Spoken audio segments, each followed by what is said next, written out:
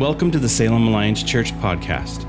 To learn more about Salem Alliance, including house churches, gathering times, and other resources, please visit us online at salemalliance.org. Today's talk is given by Rob Basham. Church, glad you're with us this morning. My name is Rob. I'm one of the pastors here at Salem Alliance. If it's your first time joining us this morning, glad that you are here with us. We are in the middle of our series, Overcomer. We are taking a look at the book of Revelation. We're talking about what it means to be an overcomer, how we can resist, how we can follow the way of the Lamb. And I hope this series has made the book of Revelation come alive to you. I know it has for me. I think that I had an underdeveloped appreciation for the book of Revelation. And just as we have walked through it, I have just realized how amazing this book is. As I was preparing for this and just continuing to dive in and see these hyperlinks that go back to the Old Testament and the whole narrative of this story, I was like, it's kind of like lobster. I realize I keep comparing Revelation to food, but it's kind of like lobster. You got to really work to get in and get to the meat of it. And when you do it, it's pretty incredible. And today we're in Revelation 14. And Revelation 14, in my mind, it's kind of like the intermission of Revelation.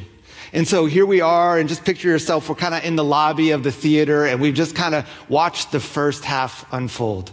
And maybe we're in line waiting for a drink, or we're in line waiting for the restroom, and we're kind of reflecting with our friends about what we've kind of walked through. These letters to the churches of Asia Minor, the judgments that have been poured out, the releasing of the beasts and the dragon, and just this cosmic war that is happening in Revelation 12 and 13. And as we're discussing that, up on the monitors is kind of the foreshadowing, the preview of the second half. And that's kind of Revelation 14. We're catching a glimpse of what the rest of Revelation is going to unfold, what it's going to dive into in a much deeper way. We get this picture of Babylon, and we see that Babylon will be destroyed. That's announced here in Revelation 14, but we'll really look at that in Revelation 17 to 19. We get this incredible picture of New Jerusalem and the marriage supper of the Lamb, and we're going to be able to talk about that today, but we're going to dive deep into that when we hit Revelation 21. And so here we are with our second half preview. This is written to the churches of Asia Minor. It's this invitation to them. They are about to walk into a season of oppression and persecution.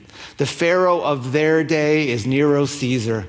They are under the rule and the reign of the Roman Empire, and it is about to get difficult. See, this apocalyptic book is their invitation to resist. It's their invitation to hold firm and remember that they have not been forgotten.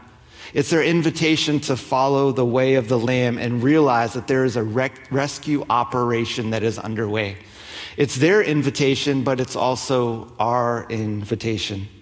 And that's what I want us to see here, that there is a rescue mission that is being carried out. Here in chapter 14, it's made pretty clear. A lot of the pieces of the puzzle start to come together. And while Revelation contains much wisdom for what we need to do to resist and to hold firm, today I actually want to focus more on the one who's doing the rescue. I want to focus on the rescuer. See, I believe that a key to overcoming is worship and reflection on the one who will redeem, on the one who is working everything out, who is protecting his bride, the church. And so the idea that I want us to gather around today is this: a redemption song can only be sung by the redeemed. A redemption song can truly only be sung by those who have experienced this redemption. And so this morning I want to talk about that.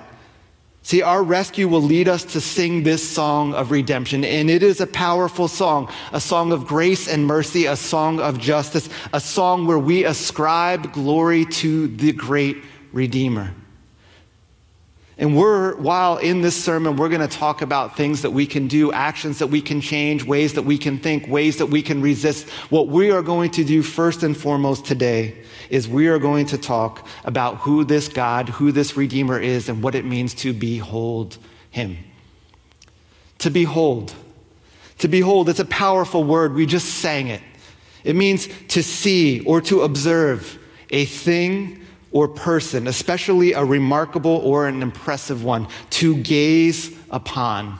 And church, that is our invitation today, to behold this one, the one we see from Revelation 14. I want us to reflect and worship, and today we're going to be looking at three attributes of this one that we call the great Redeemer. First attribute that I want us to see here, we need to behold the conquering Lamb. Behold the conquering Lamb. You see, what I love about Revelation 14 is we see what happens in the end. We see the marriage of the Lamb. It happens. The king of the hill competition is over. The one who stands on top of Mount Zion is the Lamb. How appropriate, again, it's not the lion that we would expect. We don't have Mufasa or Simba roaring in power, but oddly a lamb that conquered, a lamb that was slain. It's an amazing thing that the victory is secured through the way of the Lamb, and once again we see this. And with him are his army, his 144,000. See, I believe that there's a lot of symbolism going on here in this passage. And what I see here in Revelation, as we also see in Revelation 7, is I believe that this 144,000 is a picture of the church in its completeness. 12 nations of Israel. 12 disciples, 12, the number of completeness, 12 times 1,000. I believe what we see here is a picture of the church, the bride that has resisted and not taken the mark of the beast, the bride that has accepted the seal of the Holy Spirit, as it says in Ephesians 1:13. That is the mark that they have taken. And they are waiting. They have waited patiently with their engagement ring on. So often in Scripture, the church is described as the bride, awaiting the return of the groom. In this 144,000, they have resisted, they have persevered, and they have been rescued. This idea that the marriage picture of the Lamb, of the church coming together, this idea of remaining pure as the bride in the face of this seduction and the oppression that the beastly empire is continually throwing at the church. We see this throughout the New Testament. In 2 Corinthians 11, Paul tells the church that we have been promised, the church, as one husband, we've been promised one husband, Christ, and we are admonished to stay pure until the coming of that groom. This takes us back, and it's the fulfillment of Matthew 25 and the parable of the 10 virgins trimming their wicks, making sure that their lanterns are full of oil as they anticipate the return of the groom. Friends, this is the high point of the whole narrative. This is it. This is the rescue operation complete. I love reading these first few verses of Revelation 14. John doesn't even know what to do with the vision that he is given. It is so great, the mighty rushing waters, the wind, the earthquake. It is so intense. All the harps playing. He doesn't know how to even capture it. This is big. This is the climax. This isn't just a ticker tape parade because the troops made it home safely. This isn't the parade because the NFL's Lombardi Trophy is being paraded in the streets of Boston yet again. I have to throw those things in here every now and then. Church, this is on a whole different level. This is enormous.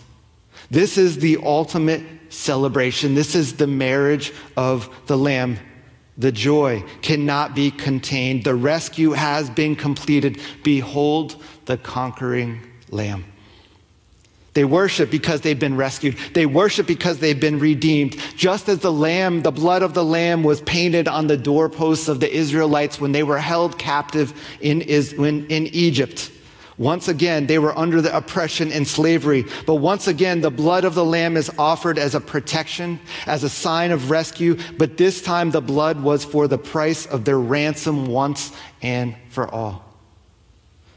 Church, the Passover Seder will give way to this song of redemption. I love verse 3 here. It says, no one could learn the song they sang. Not the angels, not the 4 living creatures, because a redemption song can only be truly sung by those who have been redeemed. Behold the conquering Lamb. There will be a great rescue. The second attribute I see of our great Redeemer here is that we are to behold the God of mercy who pursues.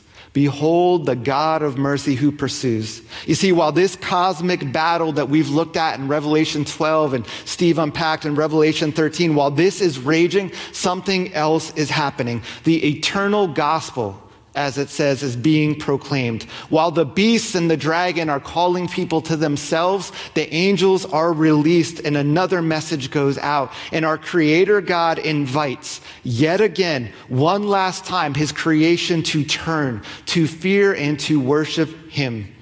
Behold, the God of mercy who pursues his people. You see, in the middle of this section of Revelation 14, we have these three angels that are released over the earth to proclaim the message. It's called the good news. It's called the eternal gospel. On first pass, as you read it, it might not feel that way. But church, look closely. Open up the lobster claw and get in there and see the meat. Do you see the mercy? Do you see the pursuit of this one that we worship? You see, to those who had walked away, who did not resist, who renounced their allegiance to the Lamb, to those who grew tired and thought that they had been forsaken and were no longer seen, to those, a final appeal is made. A final opportunity is presented. The first angel goes throughout the earth and he declares, "Fear God, give him glory and worship, for a judgment is coming." The second angel is released and he announces that Babylon, the oppressive empire, will fall. To the reader of the day, this was a sign when hopelessness had taken over, that the Roman oppression would end, that freedom would be there, and that they thought their God had forgotten them, but this was a reminder he had not. The final appeal is made. Behold the God of mercy. 2 Peter 3 says, a day is like 1,000 years to God. The Lord isn't really being slow about his promise. No, he is being patient for your sake. He doesn't want anyone to be destroyed, but everyone to repent. He causes Babylon to fall. The deception of those that are caught in these systems of seduction under this oppression, the drunkenness is so strong that many do not even realize how deceived they are, and they are failing to comprehend the message of the day. The fall of Babylon, however, releases those that are trapped. The fall of Babylon is the miracle for those that have lost all hope. It is the parting of the Red Sea when their backs are against the water and the army is closing in. It is the miracle for those that are trapped and have lost hope. Church, God has not forgotten his people.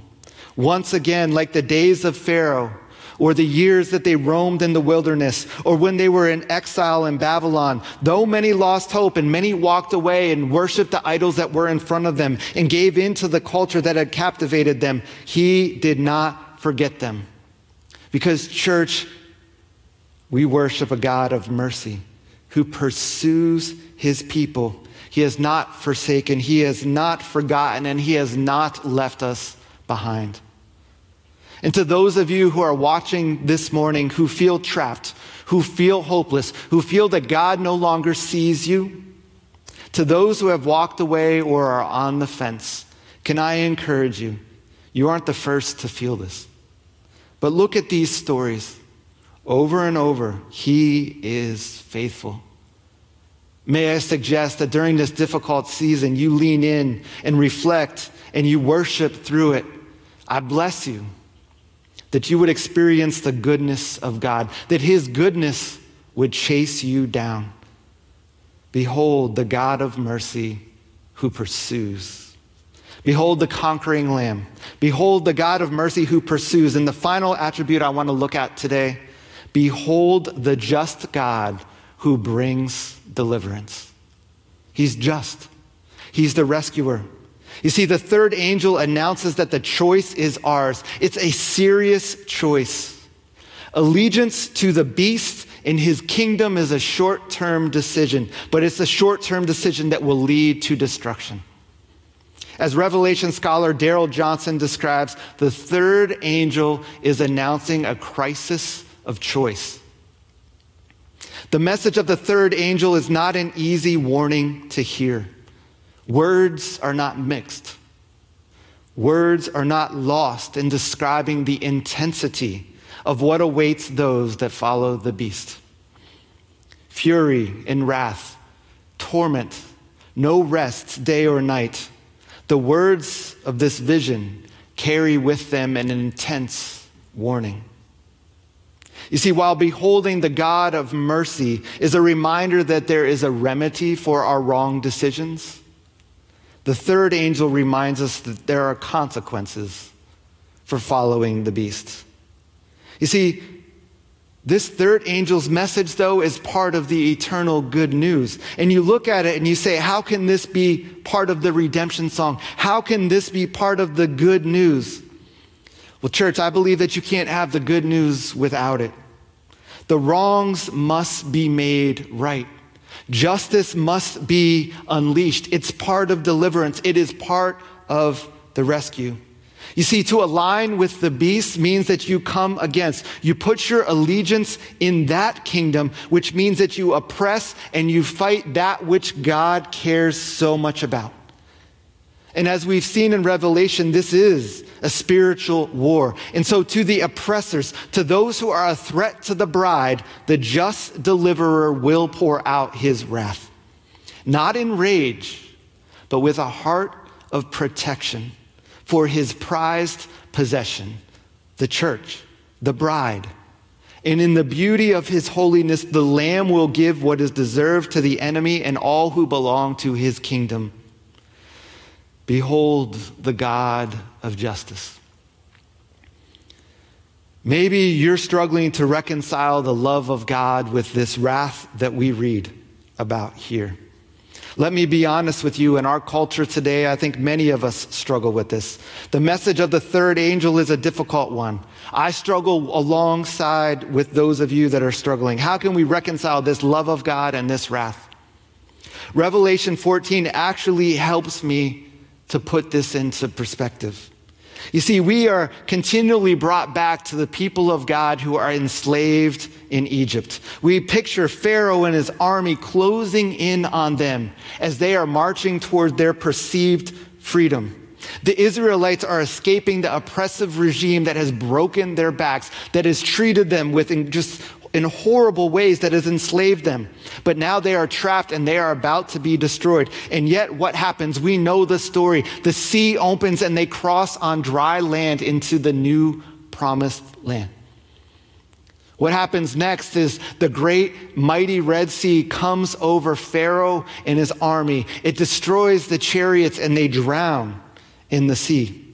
We applaud and cheer at this great deliverance and this great rescue. At least I do. And yet here in Revelation, as the wrath of God is described to those who spread evil and persecute the people of God, I struggle. I tend to call it judgment, not deliverance, not rescue. And I struggle to reconcile the love of God with this action. Yet in the Exodus story, we worship God for protecting and freeing his people. And here in the New Testament, it seems that often we want to question the character of God. And yet these stories mirror one another. You see, I've never lived a decade under a truly corrupt regime that was inhumane and cruel. I've never lived in a war zone. I've never lived in a place where just people were being killed because of their ethnicity. I've never experienced some of these cruel and horrible things, and therefore it is hard for me to understand the gravitas of what the Israelites had walked through, of what those who were under Pol Pot, of what the people in Rwanda or former Yugoslavia had seen with their eyes. Sometimes we need to read Isaiah and Jeremiah and remember the suffering that the people of God went through, the oppression, the cruelty, and the slavery that God's people received. Because there is a cosmic war that is happening, and the churches in Asia Minor are preparing to walk through it, living under the beastly Babylon of the day, Rome. Since that time, the people of God have faced oppression and will continue to face oppression.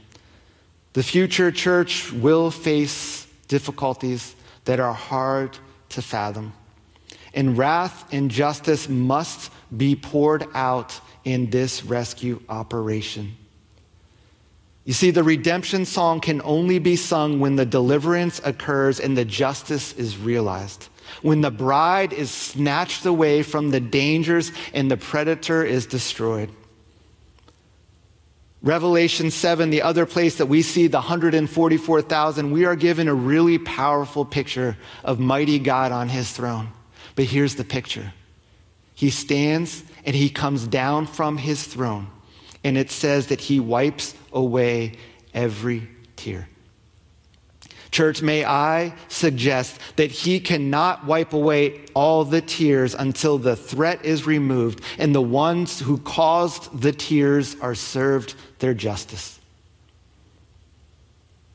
The redemption song, it continues on into Revelation 15, where the song of Moses, the song that was sung after they passed through the sea, and other scriptures of deliverance are melded together and added to this redemption song. We'll unpack that more next week. But the redemption song is sung with a new depth here in Revelation 14. There is a new excitement because Jesus, the Passover lamb, is victorious. His blood has won the victory. His blood has won the victory.